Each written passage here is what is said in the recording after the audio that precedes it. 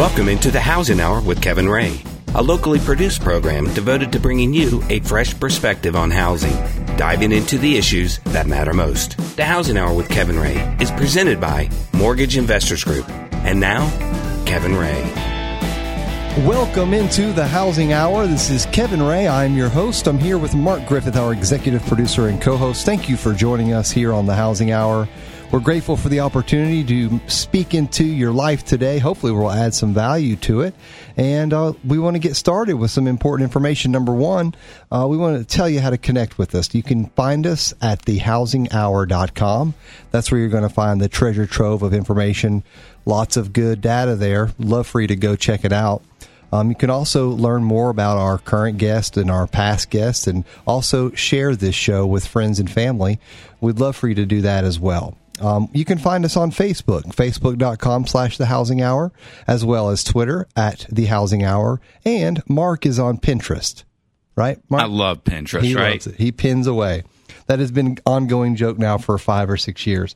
I don't think he's ever even logged into Pinterest, although I love Pinterest myself. Actually, I have logged in. I just haven't figured it out from there. Well, today we're talking. We are so blessed as a radio show to have such incredible guests and people who help us find those. So Mark, alongside of Kim Miller, has found, and they work together. Kim and Dr. DeFranco have worked together, same company. But she was kind enough to get him on again. Now, Kim works for ArchMI. It's a company that we work with a lot. She does a great job for our clients. Also, internally, she has great relationships with Mortgage Investors Group. And Dr. Ralph DeFranco, is part of her company that offers really forecasting the economy, what's going to happen in housing, trends, what's going good, what's not going good. He really is going to help us to diagnose, if you will, the doctor is in the house, what is going on. So Dr. DeFranco and Kim sitting here side by side with us. She's going to be talking more in the last segment. But thank you, Kim, first of all, for coming in. Thanks so much. Thanks for having me. Absolutely. And Dr. DeFranco, thank you so much for stopping in. Always a pleasure to be here. Absolutely. So there has been so much going on. I feel like right now the economy and the whole entire government is a reality TV show. Am I wrong? Is it not kind of what it feels like? And Nope. There's so much going on, but can you just give us sort of the 30,000-foot view of what's going on right now? Well, I'd be glad to. So the housing market is red hot. There's a shortage of housing across the country. Some markets like Nashville are hotter than others. The job market is extremely strong. Tennessee has one of the lowest unemployment rates in the nation. It's under 3%.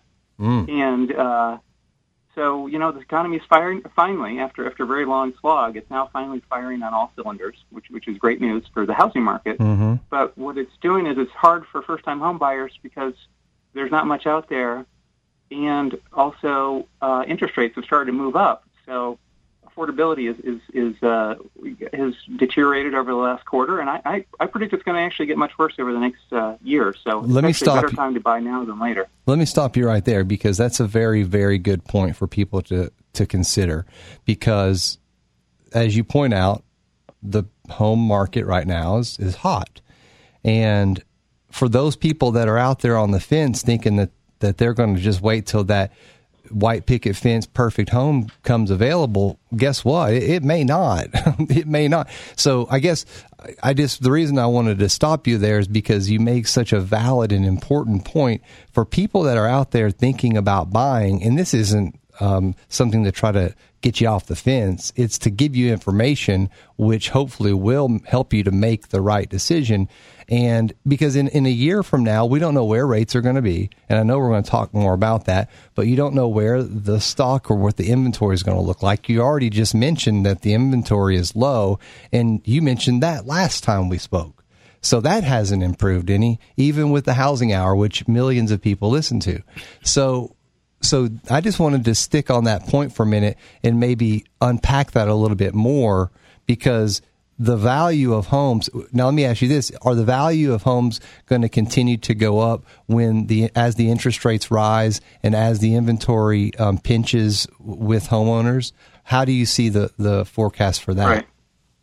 So I went back on the historical record on this recently because we're actually predicting that the monthly payment you would need to cover buying the median house would actually go up something like 15 to 20% this year if home prices go up another 5% and if interest rates go up another half or 3/4%. And so what the historical record shows is that actually will just slow home price growth. It will not cause home prices to fall. And I think given home prices are growing too fast right now anyway, they're growing nationally about 6%, whereas wages are growing 2-3%. That's it could use some cooling, but it's the shortage of housing is a fundamental problem. We basically are building roughly 1 million new homes and apartments a year. We need about 1.3 million. So we're still underbuilt. We've been underbuilt for 7 or 8 years.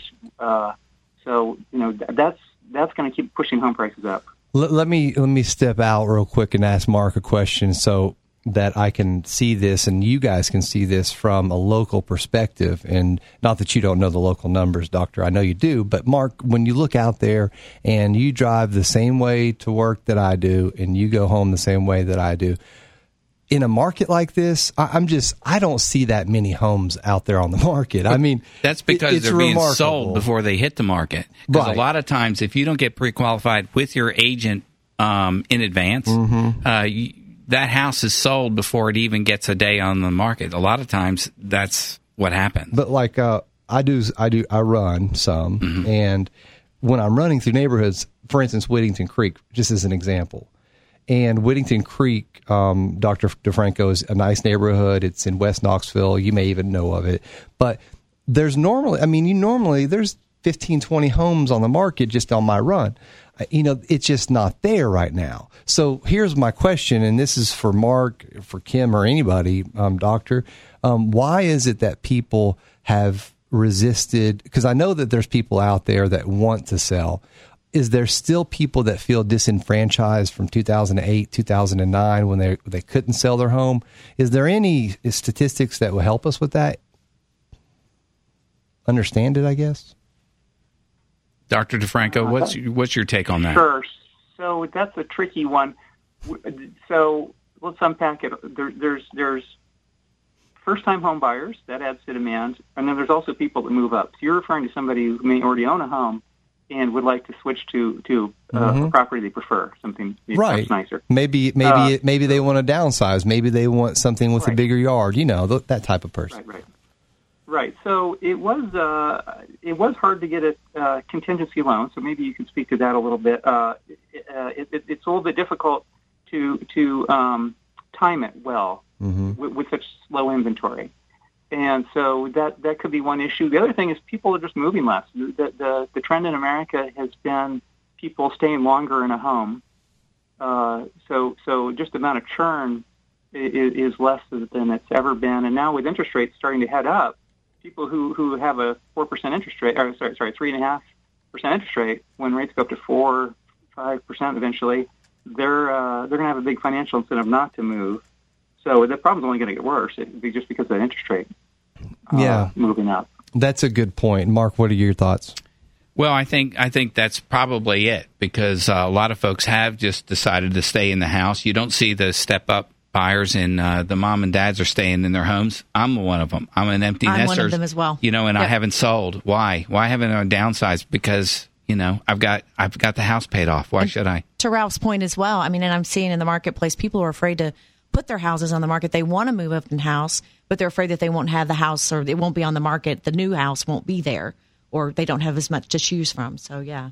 And, excellent point. The statistic, the last one that I see, and I'm sure there's a more current one, but from 2008, when the average time someone was in a home, to today, it has really skyrocketed. I mean, do you have those numbers, or are those numbers out there? skyrocketed. I'm sorry. What was well, like let's say back in the day. I mean, I remember in 2006, 2005, I'd have people come back to me in 3 years and say, "Yeah, we're looking to buy another home." That stat has increased. So the average time someone lives in a home, whereas maybe it was 7 years. Now, I mean, it's pushed up. I mean, it's in the 12, 13, 14 range, isn't it? I don't think it's that bad, but it is twice as long as it was a generation ago. So it's been relentlessly. People are less restless. They're less likely to move to another state. They're less likely to move within a state. That's still true, even with the economy picking up, which was surprising. It was understandable. It slowed down when the job market was terrible, and people's homes were underwater, perhaps, where it was hard to, you couldn't sell your house for what the mortgage was. But that's turned around for most people, and yet they're not moving. So it is a bit of a surprise to economists, and it's record lows. There are some surveys on that. I don't have the exact number. Well, that's okay. No, that's good. I mean, you have some good news coming out of this first segment. Home prices are going to cool a little, so that's a good thing. But we're going to continue this conversation right after these messages.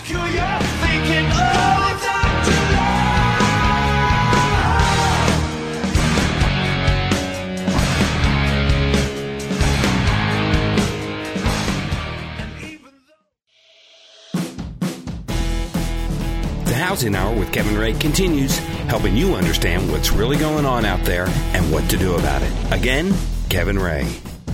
Welcome back into the Housing Hour. Again, Kevin Ray. And Mark Griffith, our executive producer and co-host, Kim Miller with ArchMI. And I'd like to turn the mic over to Mark. He had a very good question off air. I'd like for him to expand on that. Yes, Dr. DeFranco, back in the winter Hammer report, the winter 2018 Hammer report, you came up with a model, the home value index. It kind of like perhaps predicts bubbles going forward. It certainly does a great job of looking at the bubbles going backwards. So I think if you look at your model there, it looks like in this the national average is there's a valuation issue going on with homes, but it doesn't necessarily point to a bubble yet. What's your opinion of the model that you came up with? Right. So you're referring to it's available for free at archmi.com/hammer, HAMMR. So what you're talking about is our we actually put out there an estimate of what we think home prices would be if they followed the historical relationship with incomes. And then from that you can figure out, or we actually present how undervalued each metro and state is. And so for the U.S. overall, we think it's about 3% overvalued, but that's nothing compared to 2005. It was 20% overvalued, and then overcorrected 12% too far on the downside by 2012, which is where things bottomed out. So 3% over is really nothing. Let's call it fair value for the U.S. And the model is simple. It doesn't account for things like the low inventory of homes out there. It does an excellent job, and it's kind of exciting to see that little blip of valuation finally, starting to rise above that. But do you see any? So you don't foresee any bubbles in any particular market across the United States? Well, we are getting concerned. Texas looks pretty overvalued by its historical norms, but it's still affordable relative to coastal cities, and there's actually a good number of people moving to Texas from California, so that could be pushing up prices. Also, Denver, Portland look crazy high compared to their past. So there's areas of concern. To me, a bubble is hard to measure with a model because it would take basically home prices being overvalued and a psychology that you need to buy today or you're going to be priced out later. In fact, maybe you should buy something you shouldn't even buy. You can't even really afford today because you'll get rich off it. And how do you know that? That's sort of a psychological question. I don't think we're there because, for one thing, lending guidelines are so incredibly tight nationwide that it's a different world than it was during the madness that led to the last housing bubble is not here. And the shortage of homes mean that there is a fundamental reason for home price growth to be going up. So I think altogether, I'm not too concerned about a bubble. Even in Nashville, even though it's run up quite a bit, it's now a booming city. So. Well, see, this is good information. This is very important, too, because I think there's a lot of people that get scared that we're going to see the same thing happen again that happened in 2008 and 2009. And what I hear you saying, and you've been pretty consistent since I've met you, that there is nothing on the horizon. And it's not as if you would, fake the numbers to make it not appear that way. You're just calling it as it is, and you're calling balls and strikes. Now, there's some people that, might see a strike and it's really a ball, but you're pretty much calling it like you feel you see it. And there are some areas you point out in Texas, and Tacoma, Washington is one of the top cities that you suggest might have the affordability decline or worsen the fastest. But even then, when you look at Tacoma, poor little Tacoma, who made the top of your list, I mean, it's not terrible. I mean, if I understand it correctly, you're suggesting that Q4 2017, a payment might be $1,853, and then in Q1, you're suggesting it would go up by about 6% to $1,975. Is that correct? Am I reading that correctly? You are, yeah. Okay, so that's not that big of a jump. The article I'm about to publish, it's not quite out yet, but what we're looking at is what's the monthly payment needs to buy a house. So if you were to buy the median home in, say, Memphis, your monthly payments, and let's say you put 10% down, your monthly payments would probably be something like $1,000 a month. Mm-hmm. We're predicting by the end of the year that could be an additional 10% higher. So you would actually take $1,100 a month in mortgage on the same mortgage, the same 30-year fixed rate mortgage, just because interest rates have gone up and we think home prices are going to go up. So, of course, interest rates are hard to predict. They can go either way, but the Federal Reserve has indicated they would like to raise interest rates 3 or more times this year. So that should translate into 0.5% or so higher mortgage interest rates. And so, the sort of stated intention is to move interest rates up, which makes sense to all economists, just because the economy is so strong. Interest rates should be higher. I'm going to tell you, we are in I hear what you're saying. I remember when I first started, I sound like my dad. I really feel like my dad right now. He's like, I used to walk to work both ways uphill. But I really do remember when I first started, and rates were at 6 3/8, 6.5. Now, when Mark first started, it was during Jimmy Carter. Just after that. 18% or whatever. But, we're 6 3/8. That was like, and I remember when it came down to 6%, everybody was like, look at this. This is incredible. Guys, our rates are still in the 4s. But, that you bring up. Am I right? No, you're absolutely right. But and one of the things I want to ask Dr. DeFranco about, because, he talks about this is a great economy. It's a hot economy. It's a hot market. Everything's, we have good job growth, but we don't. We have a little wage growth. Yeah, that's a good question. And we don't have inflation. So, and inflation's always been a negative thing for our interest rates in our market. So we always kind of afraid of that because the fixed assets, lose their value. Why is inflation still so low if things are so hot and steamy? Yeah, good question. Yeah, well, some of it is we're competing against global companies. So manufacturing is basically global, and there's just enough people out there who will work for very low wages that's kind of keeping a lid on wage growth. It's very difficult if you work in a factory to unionize and demand twice as much pay. It's just not going to happen. They're just going to close the thing down and move the jobs to some other country. So that's been probably the number one regulator on it. But we do see some evidence that growth is starting to pick up now that wages are so low. In fact, we're seeing it the most with people who be potential first-time home buyers. So young people in their late 20s and early 30s are seeing the most rapid wage growth, and in part they're doing that by switching jobs because the market's so hot, and so that's encouraging. We're thinking that more young people are going to become homeowners than have been over the last couple of years. The trend seems to be upwards. I hope so. Because that is one of the... Now, MIG, of course, we do a lot of first-time home buyer loans, but I think you're right in that people who are in that millennial sort of time frame or age bracket, it seems like they're continuing to want to rent or live in mom and dad's basement, I guess. I don't know what they're doing. But there's this tendency, I think, and that is because their parents, or they saw their parents lose a fortune in 2008, with their 401ks, declining. I remember the horror stories. It was sort of our it wasn't a Great Depression, but it was a Great Recession. And that takes some psychological tolls on people. And the people who were going through that in 2008, I mean, you consider now where we are already in 2018. So we're talking 10 years ago. Those kids were in such an impressionable age at 12, 13 years old. And they remember that.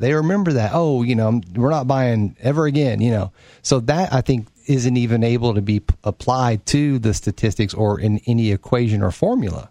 And then, maybe this is for the other side of the break, but ask Dr. DeFranco. I mean, with all of that, things are moving and humming along, and all of a sudden we get hit with some tariffs that are going across the globe. And I wonder the impact of the tariffs to housing or housing industry. Maybe that's something Dr. I'm sure China will say, well, that's great. Well, let me buy more of your mortgage-backed securities since you're tariffing us. I don't even know exactly what y'all are talking about, but I know that it's not probably the healthiest concept in the world. But we'll get Dr. DeFranco's judgment on that. And I tell you, there's so much going on with the tax bill. We're talking about, all of the legislation that's hanging in the balance.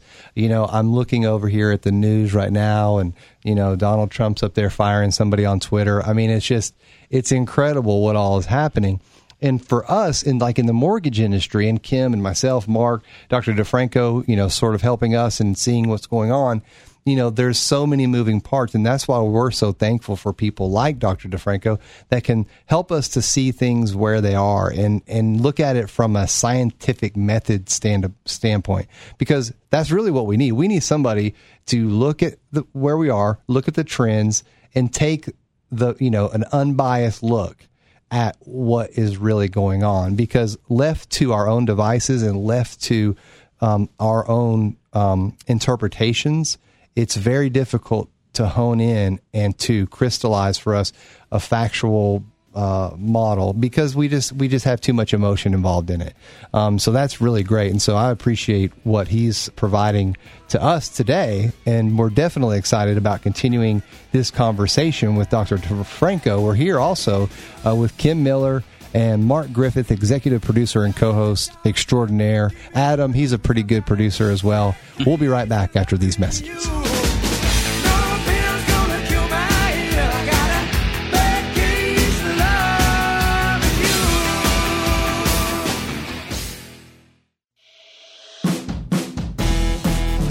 Housing Hour with Kevin Ray continues, helping you understand what's really going on out there and what to do about it. Again, Kevin Ray.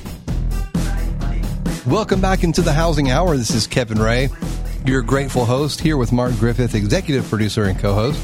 This show is presented by Mortgage Investors Group.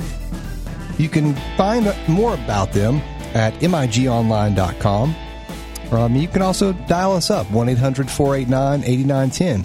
Find the office nearest you. We'll get you connected. Trusted advisor, right one phone call away. We have a trusted advisor on the phone with us right now, Dr. DeFranco. He's giving us the insider's look, sort of a overview of where he sees housing and the trends that are going on. Even though this is what he looks at, he knows a lot about a lot of things.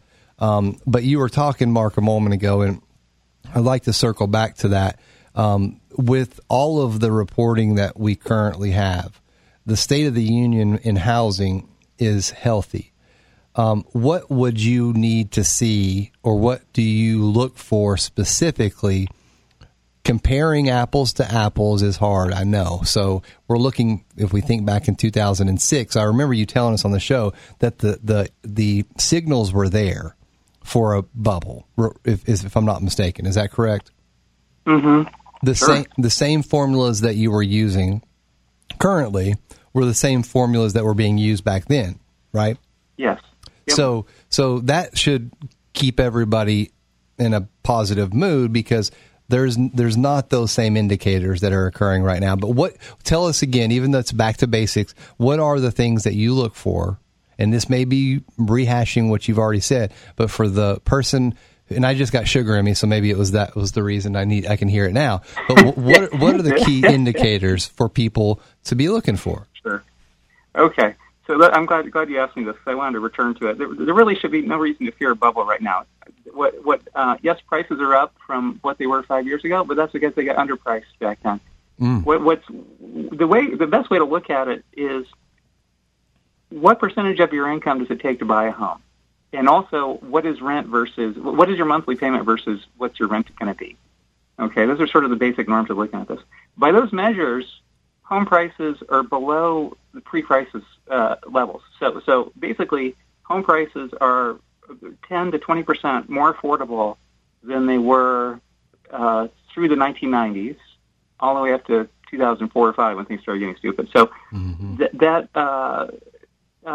isn't going to last because there's a shortage of homes. And so home prices continue to go up faster than incomes, and we're seeing interest rates trending up. So those two things, I expect we're going to get right back to the norms. And so your monthly payments are going to be another 10 to 15% higher. I don't know if it's 1 year out, 2 years out, but at some point out, it's going to be, you're going to wish that you'd need to jump now if you're sitting on the fence, because so one is just looking at what's the actual monthly payment relative to income. So that way you adjust for inflation. If you just look at the payment or the home prices, it doesn't really tell you much, because we're easily fooled by the fact that $1 today is not the same thing as $1 20 years ago.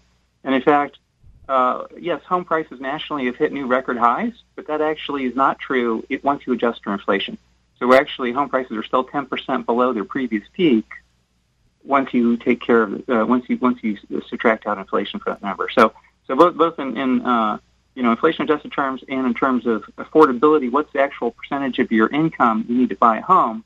It actually looks pretty decent. It looks below what we would consider normal. So even if things worsen, even if the affordability worsens 15%, which is your top end estimate, then that would really mean that we're back to normal.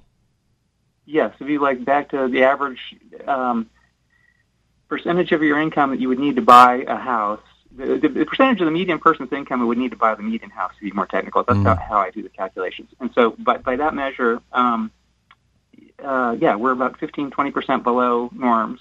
But we're going to get to normal levels pretty quickly. And by normal, I mean the average from 1987 through 2004. So very, very, 15 more plus years. Right.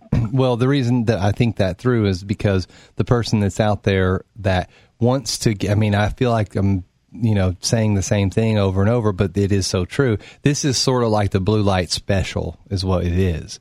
So the longer that we wait, the closer that the manager is going to have the sales associates pulling off the stickers, because it's going to go back to normal prices. That doesn't mean that they're not still a valuable thing. Everybody still needs a home, but if you want to get a discount, and this is the time, spring has sprung, if you will, and this is a time to go in and buy. And Mark, you've got 3 or 4 homes. Are you thinking about buying some other homes? Probably not at this time, yeah. But you never know. Well, one of the things I get asked a lot is some of the things that this current administration does, is it going to impact our market? Is it going to impact the housing industry? Some of the things that are going on right now, tariffs, Dr. DeFranco, will that have an impact on homes? I think it's a slight negative for Tennessee overall, because what's going to happen is, so there's a 10% tariff on aluminum, a 25% tariff on imported steel. And so that sounds good. I like the idea of trying to protect American jobs. I'm all for manufacturing in the U.S., but the problem is it's only on the raw material. And so but it's not on the finished goods. So if you make a car here in the United States, it's now going to cost $300 more than it did before the tariffs. But it's not $300 more. Didn't it still make it in Japan, Korea, Germany? And so what we're doing is losing manufacturing jobs within the U.S., that's why it hurts Tennessee, because you have manufacturing plants in autos and so on. And so if you're going to do tariffs, it ought to be either broader or not at all. What it's done is by, it's very difficult to put a tiny little roadblock in the way of the markets. They just tend to move right around them. But you have Larry Kudlow, whatever his name is, who's the new advisor to the president. Kudlow, yes, right. And he's well known for his theory and his disdain for what China has done to manipulate the markets. Sure. And so his philosophy, if Trump were to listen to it, which, I mean, if he's hired him as his advisor, I'd say he might, tariffs, President Trump came back to Congress and said, no, that's not enough. I want them higher. He was like, no, I want you to go back. I want those tariffs to go up. It was like, I can't remember the number. It was like $15 billion or something. I can't remember. But he's wanting to go back and double down on the tariffs. Yeah, I agree. Yeah, no, there's definitely the hardliners, the moderates have left the administration. We now have the hardliners on trade. And so I would expect penalties on Chinese goods. Well, then they'll just be manufactured in Vietnam. I mean, again, sort of just blocking trying to put your finger in one tiny spot is just things just are going to roll right around it. So that's time to start buying stock in Vietnamese companies, Mark. It's going to lead to Interesting. But so just like if it were, let's say, let's just use the United States as an example. If they were to do that to us, then all the American companies would do is they would take their companies and build manufacturing plants in Canada or in Mexico, which is what they're already doing anyway. So it needs to be broadened. Maybe we do all of Asia. Let's just do a 50% tariff on everything that comes into the United States. That wouldn't fix the problem. I'm joking, but go ahead. There was a good idea in Paul Ryan's budget original tax cut proposal. The border adjustment tax was effectively a tax on all imports. That was a great idea, but it got shot down by large retailers who like selling very cheap things made from overseas. And so, given the political system where it's easy to block stuff, the best solution for U.S. manufacturers was taken off the table. That's interesting. I mean, Paul Ryan and President Trump, I'm sure that they don't see eye to eye on everything, and he is definitely not in the same camp as some of the hardliners are. Would you agree? Oh, he's a free trader. Yeah. Paul Ryan, the Republicans are up in arms. The traditionalists over. So they don't like this. Don't you think that isolationism, is that a word, is negative for the economy overall? Sure. Yeah. Now, as an economist, they'd take my degree away if I. Right. It'd just be like if I were to block you and I making an agreement, or me and all the people in the same community I live in. It's a bad idea to sort of prevent transactions that people willingly would like to make. Now, I will say this, and I know we're running short on time with you, and I want to thank you definitely, but I do want to say that the amount of exports from the U.S. to China has actually increased significantly over the last several years. Am I on the right track there? Yes, but they're also determined to own the future. So we've sort of created a monster by being nice to them in the past. I think they are an emerging world power. There's no question. Yeah, I mean, they have more people than you could shake a stick at. I don't think that's the right way to say that. But they've got so many people over there. It's just unbelievable. You think that New York is big? They've got 25, 30 cities the size of New York and bigger.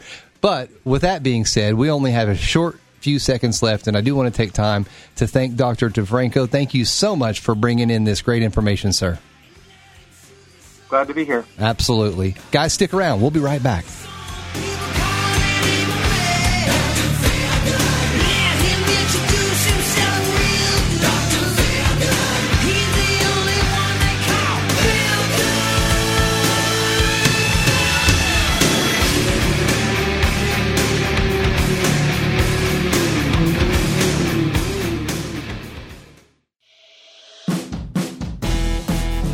Housing Hour with Kevin Ray continues, helping you understand what's really going on out there and what to do about it. Again, Kevin Ray.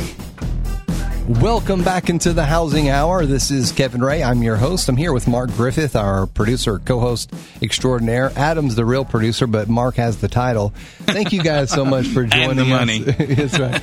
We are so thankful to have you. Dr. DeFranco just gave us some great information, dropped a lot of knowledge on us, and all of it was positive. He gave us some warnings. He gave us some things to think about. He gave us some additional sort of landscape information, but overall, very, very, very positive information. And now we are segueing. We want to talk a little bit more for the mortgage side of things. We'll talk to Kim. Kim, you've been in the mortgage industry for some time. I mean, a very long time. Yeah, and that's thankfully. Sure it is. Yep. Sure, it's important. I mean, information over a long period of time turns into experience, and you have some of that. So, your commitment to the mortgage bankers of Tennessee.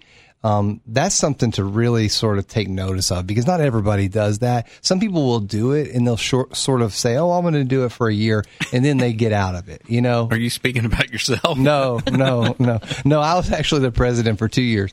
Well, we won't go into that. And it's like, it's something that's just very, very sort of, time consuming, and it takes one with a selfless attitude to get involved. Now, you benefit because you can network and all of those things, but the Mortgage Bankers Association, Kim, is such a vital part of our industry, is it not? It really is, and it's becoming more and more important. I mean, we have the 10-PAC, the Political Action Committee, that we're raising funds for. Mm-hmm. I'm on the board of directors of the Tennessee Mortgage Bankers Association, and we're growing that kitty, if you will, to help us with. We have a lobbyist, Tony Thompson, mm-hmm. Fred Thompson's son, who works with Tennessee Mortgage. So it is very, very important to get active. But, being involved with it, too, is a way. I've been around for 25 plus years in the industry.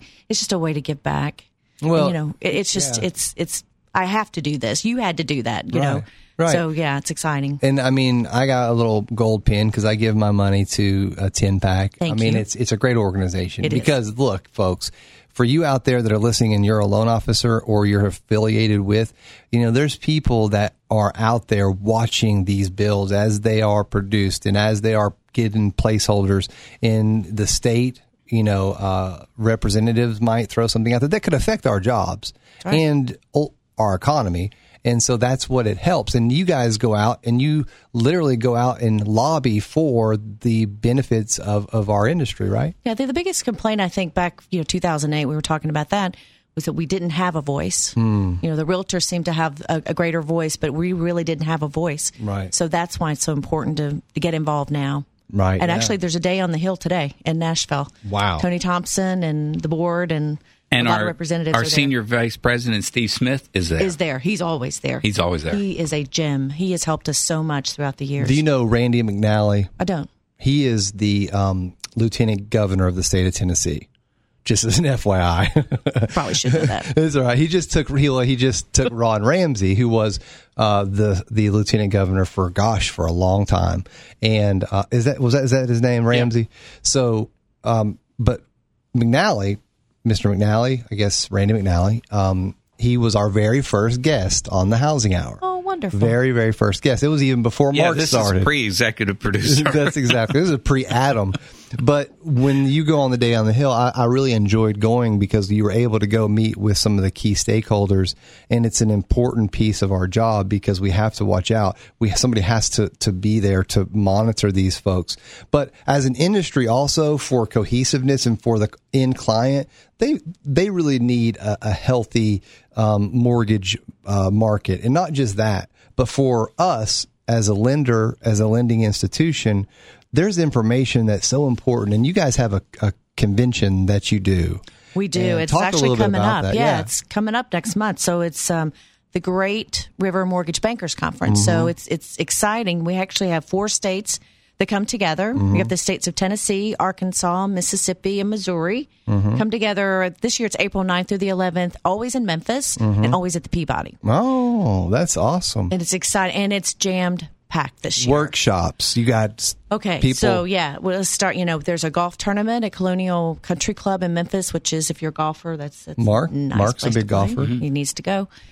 We have continuing education, which I'm teaching this for year the realtors and the. This is just for the loan originators. Okay. We invite the realtors to come to the convention, but this is just the CE course for the LOs. We also have a day-long LO training, if you will. And this is new this year. This is something that we've added. First part of the day is a trainer, are you smarter than an underwriter? And the second part of the day is kind of a rev it up, go from 0 to 100 million in production. Yeah. The experts. And so that we added that this year. We added also a women's event, which Arch MI, our company, is sponsoring this year. And it's just for the ladies. And it's, talking about women in the workplace, and that's fun with a panel of speakers. The conference itself, we've got keynote speakers, Dr. Deborah Jasper. She's going to join us again. She was talking about the digital world and competing, in a connected world, and what savvy companies are doing today to kind of earn the client's attention. It's so hard, right? She's brilliant.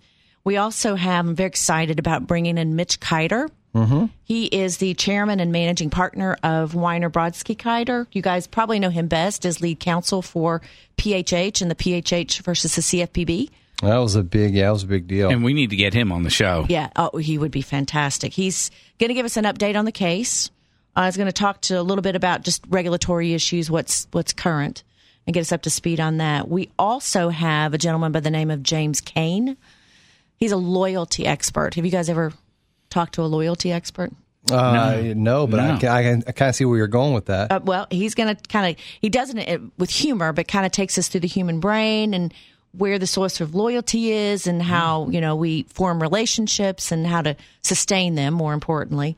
So he's coming in as a keynote speaker. And finally, we're going to wrap it up at the end of the conference with Frank Abagnale, and I pray I'm saying his name correctly. Con man turned Crime Stopper.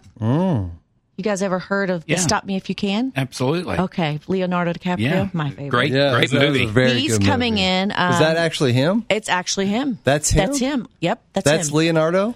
No, that's not. Leonardo did not age well. We just think it's him. He could be somebody else. We're just not sure right now. That is really cool. This is one of my favorite movies and favorite books, so it's good. So he was the best-selling author, and he was actually the subject of that. And he wrote wonderful the book, movie. The Art of the Steal. That is brilliant. Yeah. I don't think that was somebody else, wasn't it? No, Art of the Steal. He did. That's his book, because The Art of the Deal, our president wrote. And then he dubbed, that is really smart, because what better thing for a mortgage and title company and MI relevant. It's so relevant right now, because you have people out there, guys. If you didn't know this, Adam, I don't know if you knew this, but there are people out there trying to con you out of your money. I know Adam does it every week to us, but seriously, in all seriousness, there are people that are trying to hack our email, which we have the tightest email. We have a very, very good IT department, and we're very strong with security. But then there's title companies that are out there, and these hackers that are wherever are trying to infiltrate the email systems and find borrowers and clients that might believe that you are not, a person who you say you are. I mean, they're trying to come in and say, hey, wire your money to this account. It's just a big deal. So I'm very glad that you've got Leonardo coming. Yes, but we're glad he's coming as well. Absolutely. And then you going back to James, the gentleman who's the renowned loyalty expert.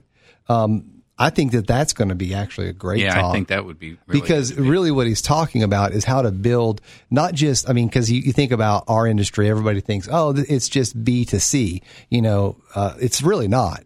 B2B, which is business to business, is really a huge focal point for loan officers because they're trying to call on realtors. Right. So you have to learn what that looks like, what that means. B2C, yes, that's important too. Loan officers are one of the few people that really, and you're one of them as well, that you maybe not so much B2C, but you're definitely B2B, that loan officers have to deal with both.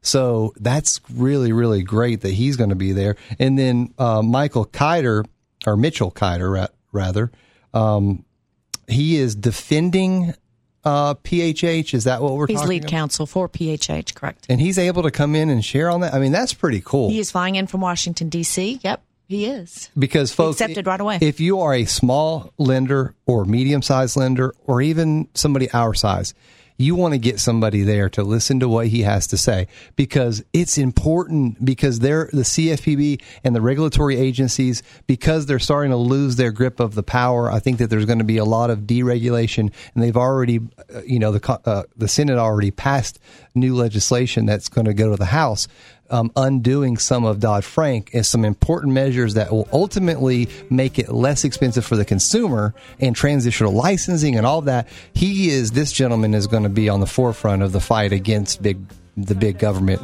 agencies. Kim, I think I cut you off before you had. Did you have anything else you'd like to share? No. I just, invite people to come, go to the website. How do they find it? www.greatrivermba.com. Kim Miller with ArchMI, Mark Griffith, Adam, our host. Thank you guys for joining us for another episode of The Housing Hour. See you next week.